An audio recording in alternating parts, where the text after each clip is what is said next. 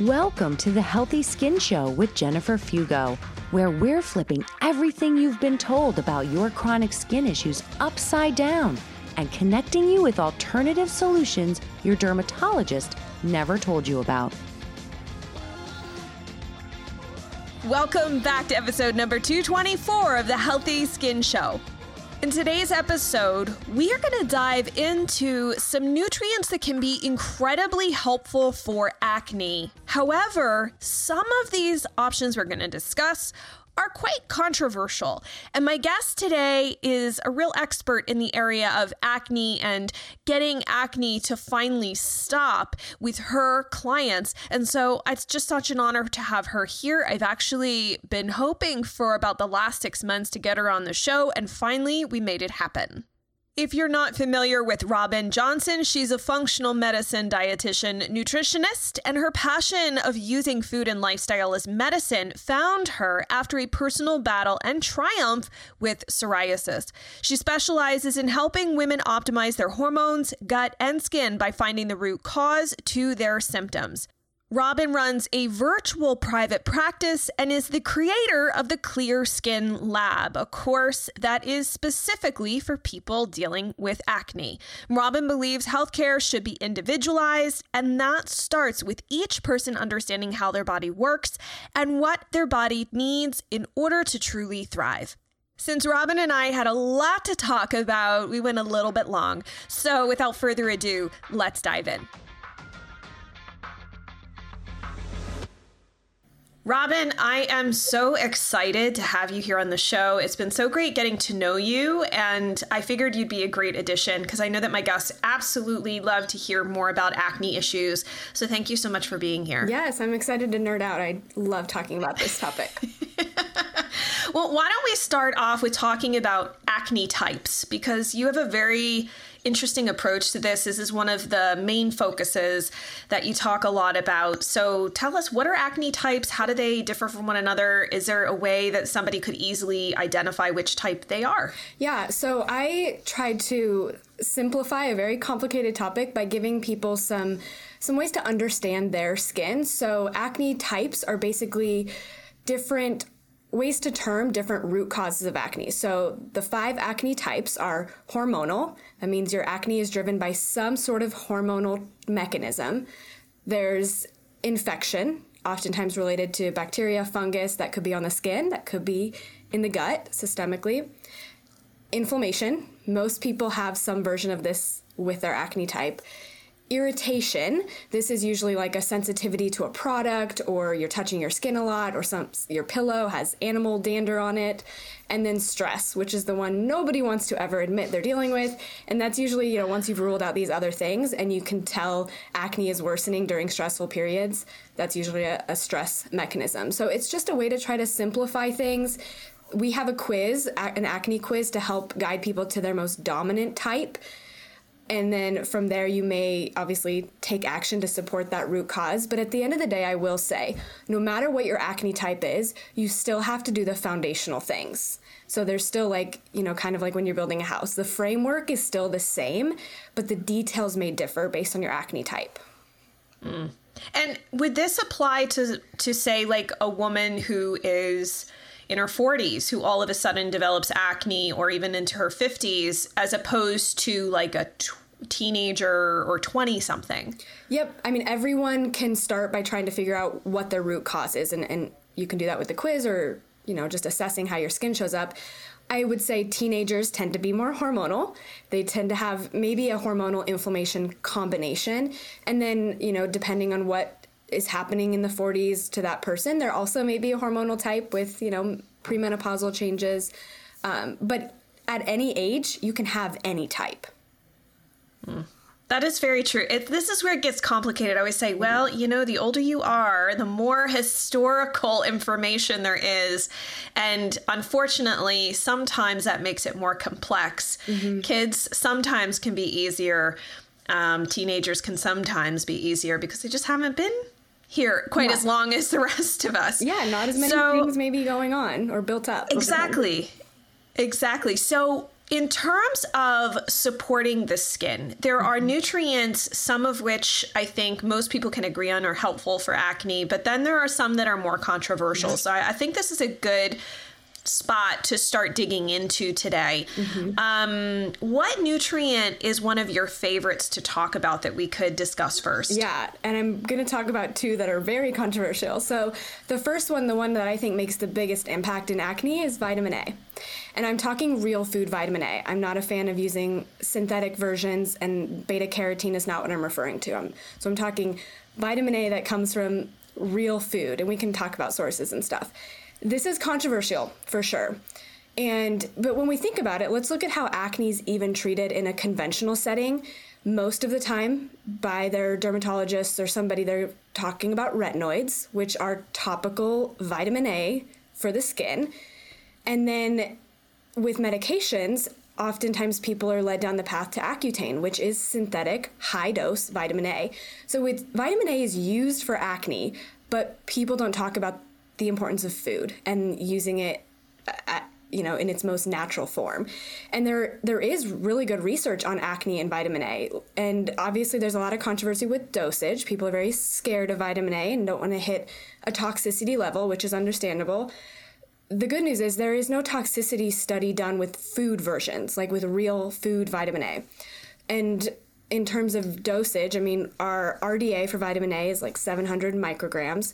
The upper limit is like 3,000 micrograms, and some of the research done uses 9,000 to 90,000 micrograms for months. Oh my goodness. And there's no symptoms of vitamin A toxicity. So the reason this can be so helpful for skin is, there's a lot of details within this. It impacts the thyroid, it impacts active copper, it impacts iron recycling, and all of these mechanisms impact acne. But the biggest thing is it's going to help speed up healing, reduce inflammation, and those are why people tend to see faster results when they incorporate healthy doses in the right form of vitamin A. So let's talk about what those forms actually are, because I know liver is a good source for vitamin A, but me personally, I'm not going to eat it, and I can't swallow pills. So doing an encapsulated form is not going to work. So what would you do with someone like myself that really has this issue? Yeah, so the best forms, as you named, the top one is going to be organ meats, liver, and that could be if someone's willing to do food, great. I'm like you, I can't. I've tried so many times, I just can't. So I do pill versions. You could potentially take a pill and open it up and sneak it in a smoothie, sneak it in a parfait or whatever it might be. Egg yolks specifically, but when we're talking about dosage, 3 ounces of liver a week, or taking liver pills once a day, is about 2,500 micrograms per week. A single egg is about 65. So there's a huge difference in terms of dosage. The other form of vitamin A or source is dairy. Dairy is going to have some. However, that's a big trigger food for some people with acne, so it's not really one that I start with. So in your case, it would probably be trying to figure out a way to open up, if you can't swallow pills, open up the beef liver, see if there's a way to sneak in tiny amounts in like taco meat or something like that. I don't know if you can tolerate dairy or not, but that could be a source. So you have to get creative sometimes. There are cases where I'll use like vitamin A drops if someone's like really struggles, but that would never be like a general public recommendation. I would want to monitor someone on vitamin A drops. Can I ask you quickly, because there's a lot of people who love to do plant-based, and I'm not dogging on a plant-based diet, but they are under the impression that if they get enough beta carotene in their diet, it's going to be converted to vitamin A. Do you have any concerns or clinical experience in how perhaps you can't depend on beta carotene intake for appropriate vitamin A, like in this particular instance where you need higher amounts? Yeah, it's a challenge for sure. And I would say one of my toughest clients in terms of results is she's a vegan who really ethically does not want to incorporate anything. So it's hard to get vitamin A. Depending on the person and their genetics, we convert beta carotene to vitamin A via the BCMO gene. But how well someone's BCMO gene works is very individualized. And you could have genetic SNPs. There's other nutrients that are needed to make that enzyme work. So if you can't convert that very well, then you're not going to have good vitamin A status. And if you're not willing to eat those foods, at some point there can be a roadblock. Mm-hmm. Yep. I agree with you 100%. So with that said, all right, so vitamin A, we've kind of covered, we've talked about this. I want to ask you really quickly though, if you read online, you'll see a lot about vitamin A toxicity. Mm-hmm. What are your thoughts on that? Yeah, so that study, the big one that was done with that was using synthetic vitamin A. So as I mentioned before, if you're using real food versions, there is no research on toxicity with like beef liver or something like that. And that's typically what I recommend to people if they're willing to do that. And then, so even with that, the upper limit of vitamin A, as I mentioned earlier, is 3,000 micrograms.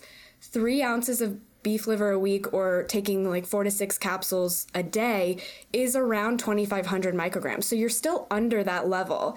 You know, the issues is if you're taking, I mean, I did tell you some of the studies are done on 9,000 to 90,000. So that's clearly really high. And I would not clinically do that unless I was really monitoring someone. It would never say publicly, go take that much. But yeah, those studies did not have any reports of vitamin A toxicity. So obviously, you would be safe if you're pregnant. If you're trying to get pregnant, nursing, you wouldn't do high levels. But I would say most people are safe doing 3 ounces of beef liver a week or taking beef liver capsules, 4 to 6 caps a day. That still stays within a healthy range. Yeah. And I would say this, if anyone here feels very tempted to go quite above this conversation and dosage amount, you really should talk to your practitioner mm-hmm. to see if that's the appropriate thing for you to do, because everybody's different. And I'm sure you may at times recommend a higher dose to somebody, but it's based off of their particular situation, their labs and whatnot. Yeah, so we test vitamin A regularly in practice. And I forgot to mention one, cod liver oil is another good source of vitamin A. So I know that's another pill, but they have liquid versions too. It's just really rough to take that one. My dad used to put it in orange juice to try to get my sister. So I'm like totally traumatized from childhood. Orange juice is ruined for you. So liver and cod liver oil and oh goodness, my least favorite foods. All right. So what is your next favorite yet controversial nutrient you want to talk about? So I guess vitamin E would be my more favorite one, but it's not controversial. Okay. So we can talk about that one first. Vitamin E is beneficial for acne for many reasons. I would say the top reason is its potent antioxidant effects. In terms of acne, though, there's such a huge role with hormones, and specifically androgens, which is like the, quote, male sex hormones, but obviously women have them too. But then there's vitamin E has very pro-progesterone effects. So part of what happens with hormonal acne is there's too much androgens in relation to progesterone. So not only is vitamin E helping with the antioxidants, or the oxidative stress part, but it's also helping boost that progesterone and that hormonal effect. So that's a huge one that I really love. But again, I don't think that one's controversial. So we could go on to the next controversial one if you want. Well, I actually want to ask you though, I think vitamin E, we talk a lot about it as vitamin E, but like, where do you get vitamin E in your diet? Are there any really good vitamin E sources? Yeah, I mean, it's kind of in small doses in a lot of things. So some of the big ones that people talk about are like almonds and hazelnuts and different nuts and seeds. We do a lot of supplementation for them to get the dose you would need to see a benefit, because since a lot of people have damaging oils in their diet, which, you know, that's hard to avoid completely, but a lot of oxidized inflammatory fats and oils like vegetable oils and stuff like that, though that competes with vitamin E. So a lot of people are lower in vitamin E because they're being depleted with the amount of damaging oxidizing oils. So to get a good dose to see a change in skin, you're going to have to do a supplementation for them. I don't think you would see that in food alone. Fair enough. So see, everybody, when you're listening to this, yes, food is medicine, but there may be some instances where, and this would be one of them, mm-hmm. where you actually need to increase and utilize supplements in order to help you. I think that there's like this weird pushback. Some people are like, I only want to use food. Food is medicine. And I'm like, yeah, but sometimes the hole's so deep or the well's so dry, you've got to use some supplements at times to help bring you back up to a level you need to be at. And especially with skin, it's like you want to see the change. And it takes such a long time anyways to do that all with food without using any supplement nutrient support, it's just going to delay the healing even more. And I personally know with skin issues that you just want to get to that point where you feel better about it. Can I just ask, if someone's on spirulactone, does that play a role in how much vitamin E someone would take, or are they completely not related? No, not that one. If someone's on spironolactone, I may be more cautious of the level of potassium they're doing in like a mineral drink, because that's a potassium-sparing medication. But I wouldn't worry about the vitamin E piece. And actually, if someone's on spironolactone and it's helping their skin, it does tell me we're probably working with androgens, we're probably dealing with a hormonal type, and there's probably a need for a lot of minerals. That's actually a big telling factor if it works for them. Interesting. Oh, that is an interesting. I love it. I love the interesting clues. So what is the next controversial nutrient that you want to talk about? The next one would be iodine. So most of the time, and if you do a Google search and you look for foods that trigger acne, you're going to see iodine or kelp information listed. And while it is true that if someone starts iodine, they might see worsening skin, we have to ask, why is that happening? And when I've dug into more of the mechanisms, it's not necessarily that acne in itself is causing a reaction. It's that they probably have higher levels of fluoride and bromide. And because those are all halogens, if you look at the periodic table, they're all in the same row, they compete at the receptor level. And so when you add iodine, you're sloughing off fluoride and bromide off that receptor, and it's got to go somewhere. So it goes through the skin. There's a term that's actually a former FBI investigator termed this because she had this issue, but fluoroderma. It's essentially the skin reaction to fluoride. Same thing can happen with bromide. So in my professional opinion, the issue is not to avoid iodine, it's to get these other halogens out and then be able to tolerate iodine, because we do need iodine for thyroid health, for breast health, ovarian health. I mean, so many tissues in the body. Mm-hmm. And so I don't like the message of being scared of it, but I understand why when someone has it, they have a reaction and then they think that they just maybe have a sensitivity to iodine. And actually, I think her name is Melissa. Yep. Gallico, I think. Gallico. Mm-hmm. She was on the show the first year. I apologize to anybody listening. I don't know the episode offhand, but we can put it in the show notes. That way it's really easy for somebody to check out what Melissa had to say if you did miss that episode. But yes, I did actually talk to Melissa about that, and it was really fascinating. Also to hear her talk about the fluoridation of water and whatnot. That real concern was just, it was fascinating. Yeah, there's a lot of history with both fluoride and iodine. In fact, iodine in the 1900s was known as like a universal medicine, and they used it for so many things at really high doses. I'm talking like gram levels. And then a lot of stuff happened, some interesting, questionable research. And then nowadays we have a very big message, and even in the textbooks, that iodine should be kept super low. The RDA is 150 micrograms. So it's really interesting when you dig into the history of how we got to that place and why there's so much fear. I am not scared of iodine, but I would say it needs to be used safely. So if you're listening to this, don't just go like supplement a bunch of iodine. You do need to be careful with the way you use it. You need to make sure you're monitoring thyroid labs and just protect yourself. But it's not a nutrient to be scared of if used correctly. Okay. In terms of like, from a topical perspective, it's always interesting. And if this is not your wheelhouse, that's totally fine. But do you find any nutrients that can be helpful for skin, like from a topical perspective, just from even your own experience? Yeah, I mean, a huge one that's important for skin barrier support is vitamin C. And you want to make sure you have a quality vitamin C. There's a lot of cheap ones out there, and I would say that's one that you probably want to invest in to get a good form that's actually going to penetrate the skin well. But skin barrier is really foundational for topical steps. So before adding like retinoids and a bunch of acids and exfoliation, you have to make sure that your skin barrier is strong. That's like what protects your skin from the outside world. And vitamin C is a really helpful tool in that area. I will also have people use topical vitamin E. There's an oil that can be used, and again, that kind of just helps with the inflammation, helps with healing faster. And then the other big topic for topicals, this is kind of controversial too, but oils. Part of what's going on with acne is an oil deficiency in the hair follicle. So ceramide deficiency and linoleic acid or omega-6 deficiency. So using oils on the skin is helpful long term. However, most people get a purge because that oil is going to go down to the hair follicle and pull up the junk. So that's kind of another situation where people freak out thinking they're having a intolerance or reaction to the oil, when in actuality it's a purge and it's pretty normal.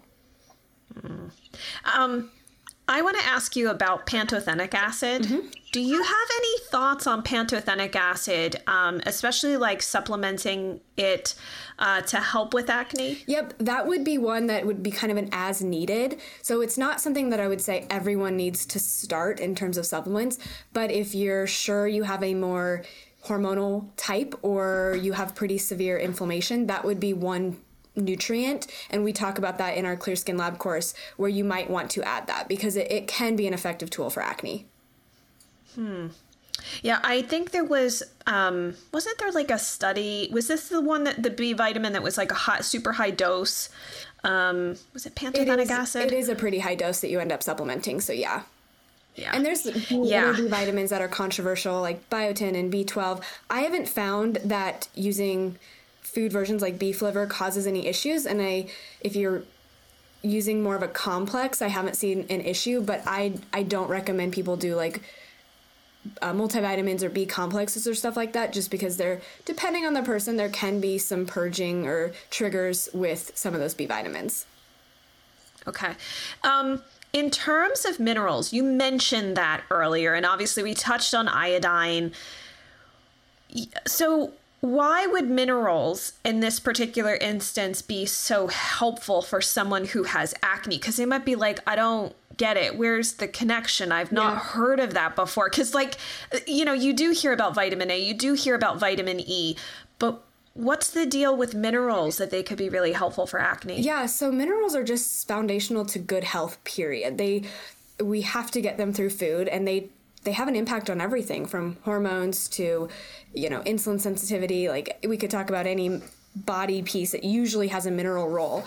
And because our soil is more depleted, because we live in a productive society, so there's a lot more stress, it's just quite easy to be low in minerals these days. And we know magnesium is a huge one that most people are low in. So part of the reason minerals can be beneficial is it's supporting so many mechanisms, including ones that impact insulin sensitivity and hormonal signaling. When we talk about hormonal acne, the big mechanisms are insulin, and the insulin resistance can trigger acne, androgen and progesterone ratios, and then androgen and estrogen ratio, or estrogen and progesterone ratios. So minerals impact all of those. Minerals like magnesium, potassium, those impact how good our cells work with insulin and glucose. Potassium impacts progesterone. Potassium impacts androgen. So all of these minerals have a role.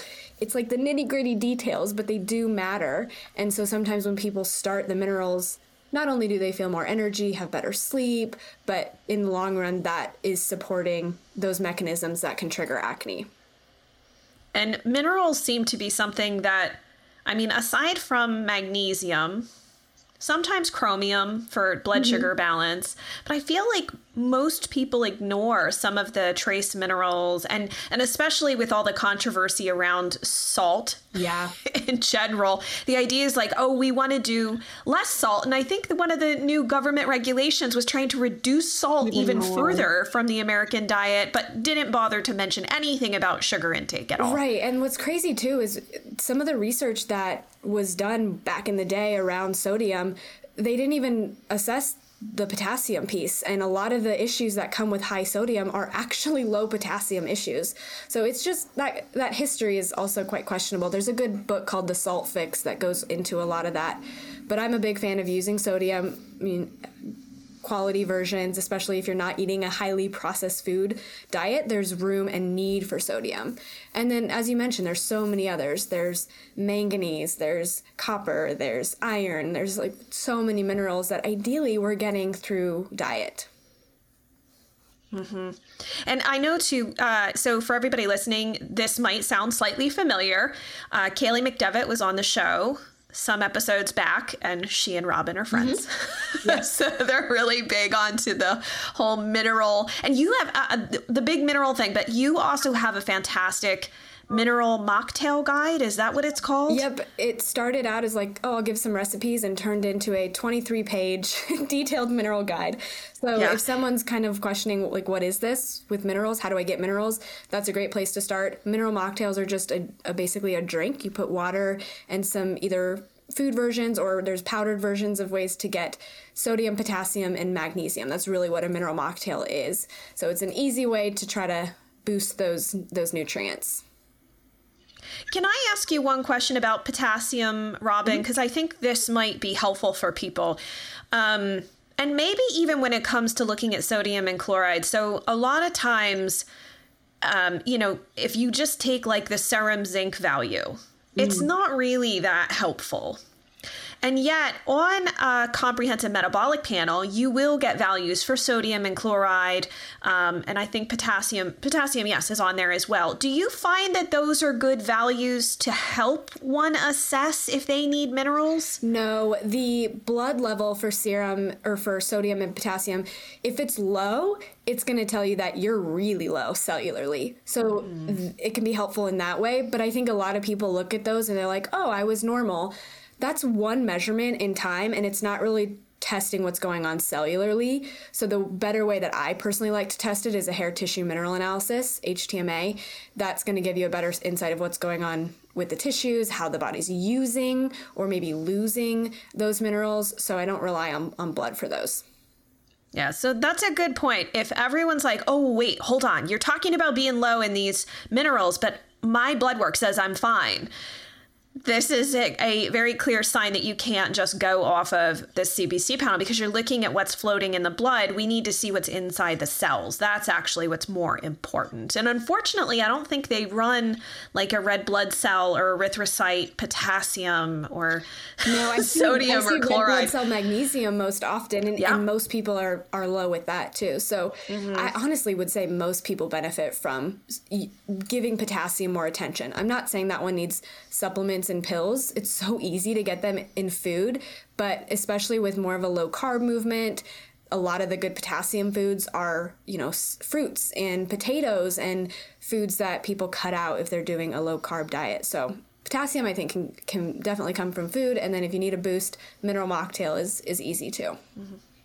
And just so you all know, I did a while ago, because I was really curious about this whole the mineral piece. I was doing some research for myself. I downloaded Robyn's mineral mocktail guide, and I was like, this thing's fantastic. It's got great recipes. So I'd highly encourage you all, if you're looking for some ideas beyond what Kaylee had shared, definitely go to Robyn's website and download that. And then also too, Robyn, you have a guide. You were saying, is it the acne type quiz if someone wants to understand what's going on in terms of acne? Yeah, it's a place to start if you are like, oh, I heard about these acne types. What direction should I consider? That acne type quiz leads you to your most dominant type. And then we also have an acne guide. So we have a lot of free resources. We also have an Instagram account, The Clear Skin Lab, lots of acne talk there. So we really try to give you a bunch of free content to get yourself started. Perfect. Well, thank you so much for joining us. This was a great conversation today. I hope that this will not be the only time I have you on the show, because I'd love to have you back. And please, everybody, go check out Robyn. She's got 2 separate websites. So don't be like, wait, why are there 2 separate websites? The Clear Skin Lab is specifically for acne. And then she has her own website, nutritionbyrobyn.com, and it's Robyn with a Y, so that you can learn more about the other skin. She also works with other skin issues as well. And she's got an awesome Instagram account, always super knowledgeable. And boy, Robyn, it's been a real honor to have you here. Thank you so much for joining me today. Thank you. I'll come back anytime. This was fun. I loved having Robyn on the show, and I look forward to having her back sometime. Also, if I didn't stress this enough in the interview, which I think I might have had a little bit of a fangirling moment, but I really love Robyn's Instagram account. So if you're on Instagram, please make a point to go follow her. All of her links are available in the show notes, as well as everything that we've discussed at skinterrupt.com/224. And that's where you can leave any questions or comments so that we can keep the conversation going. And if you know someone who's struggling with acne, this is a great conversation to share with them, especially if they've been solely focused just on topical treatments for their skin and specifically their acne, because this gives someone an introduction into why different nutrients, vitamins, and minerals are so important to take a look at when you're struggling with acne. And then before you head off for your day, make a point to rate and review the Healthy Skin Show. You could share, for example, what you loved about this particular episode.